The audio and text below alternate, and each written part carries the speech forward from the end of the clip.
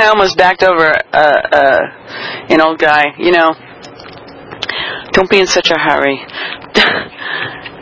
It made me think about this other experience where, sometimes my super consciousness comes flooding in at such a rate of speed that I'm not even paying attention to where I am, what I'm doing, what's going on. My mind is working so overtime that it's just like a whoosh, it's like the floodgates open.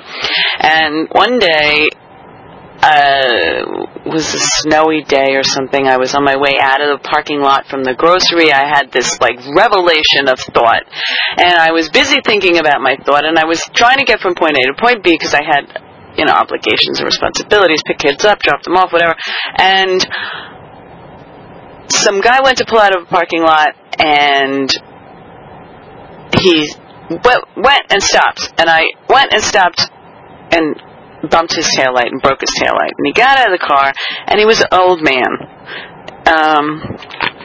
And I said, "Oh, I'm so sorry. It was my fault. And he looked at me and he said, and I said, "I think I broke your taillight." And he looked at it and he said, "Yes, you did." And he goes, "Forget it. Just slow down, will you? Just slow down."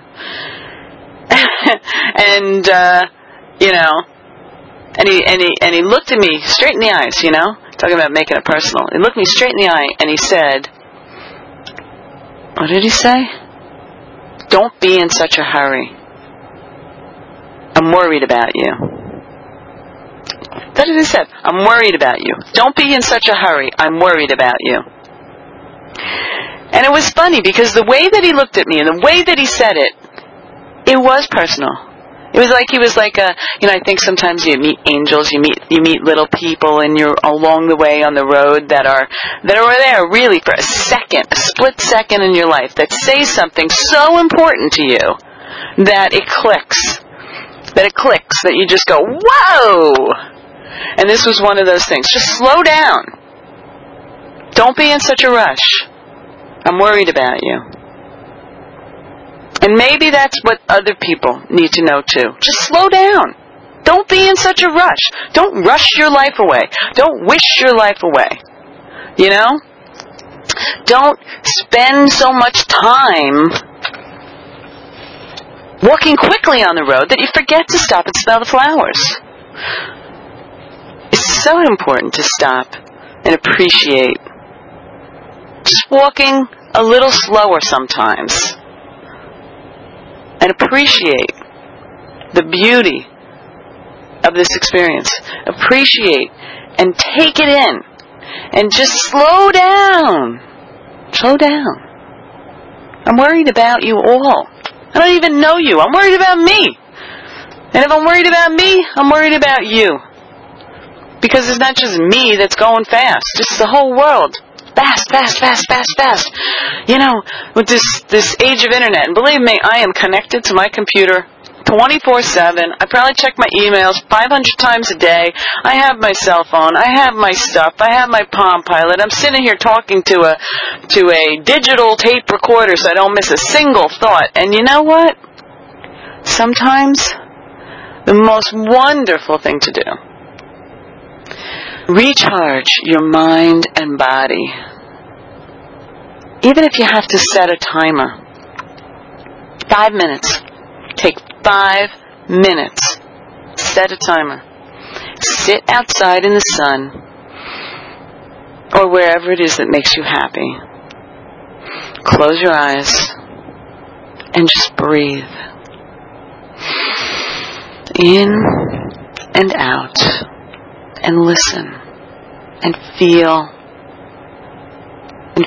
the love of the earth and the sky and the environment.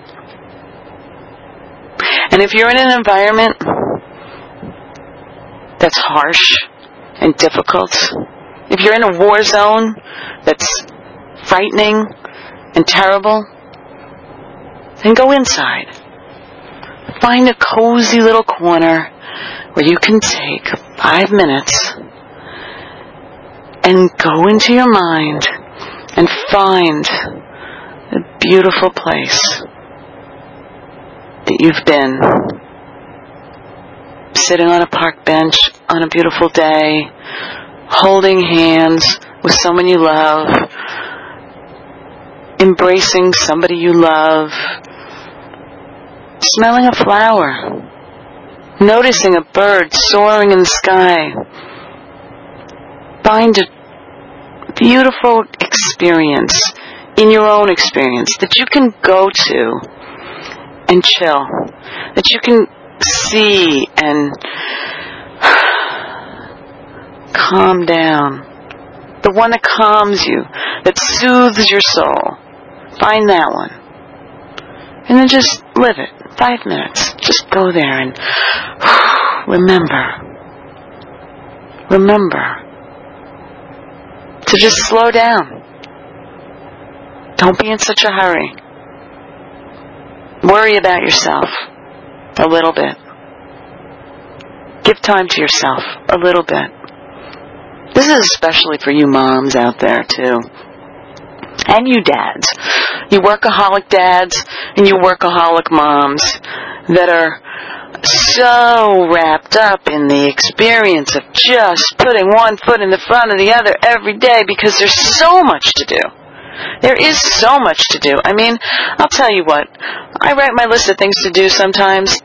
I fill the front and back of a page. There is no way I'm going to accomplish all these things. And I do the best that I can, and I cross them off. And, I got to a point where, I'll tell you, there was just so many unfinishable tasks that I just stopped writing lists altogether. But, you know what, there's something nice about being able to cross things off. So even if it's a stupid little mundane thing, which is empty the dishwasher, write it on the list so you could cross it off. Just try it. Because, we want to know we're getting somewhere on this road sometimes. And if that's the only marker we get, well, fine. You know what? Maybe the road is just from the the living room to the kitchen to emptying the dishwasher, and then that's the road for the day. Maybe that's all the road gets you that day. But you know what? Go with it. Go with it. It's hard. I know. You know what? We're all intelligent, thinking, creative beings, and sometimes we get lost in the mundane necessities of survival, and we forget to just feel the warmth and glorious sunshine on our face. Just to feel the love of God and humanity. Feeling the love. I don't think you have to be a dedicated lover of nature or anything to really understand and appreciate a wonderful moment of feeling the sunshine on your face, the warmth and the goodness of the light. That's what it is. The warmth and the goodness of the light. I hope I can share that. I hope that I can, even if one single person in the whole world gets that from me, feeling the love of God and humanity, to feel the warmth and goodness of the light, then in some way I feel good about that. Light. My Hebrew name, Leora, means light. It's actually 2 names. It's Leora Atida, which means light the future. It's funny too, because I wanted my Hebrew name to be Layla, which actually means dark. And the rabbi said, "No, really? But your name's Laura." And that's my name, Laura. Laura means victorious. It's from Laurel, the victorious one. And Leora is light, so maybe I can be victorious in lighting the future. As I am. It's funny. Kind of a funny thing. You know, if you buy into the script theory that I have, then we chose our names too. So what does my name mean in terms of my story, my script? You know, every good movie has a hero or a heroine, and they choose the names of their heroes. You know, the authors, the artists, they choose the names of their heroes and heroines specifically, you know, so that they have some meaning. And even if the meaning is only known to the artist who pens the script, then so be it. But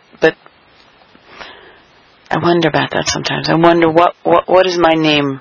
What is that? What is the clue in that for me as an individual in my script on my journey?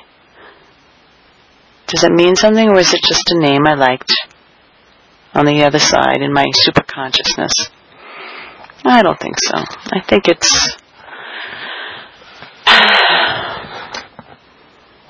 it's more than that.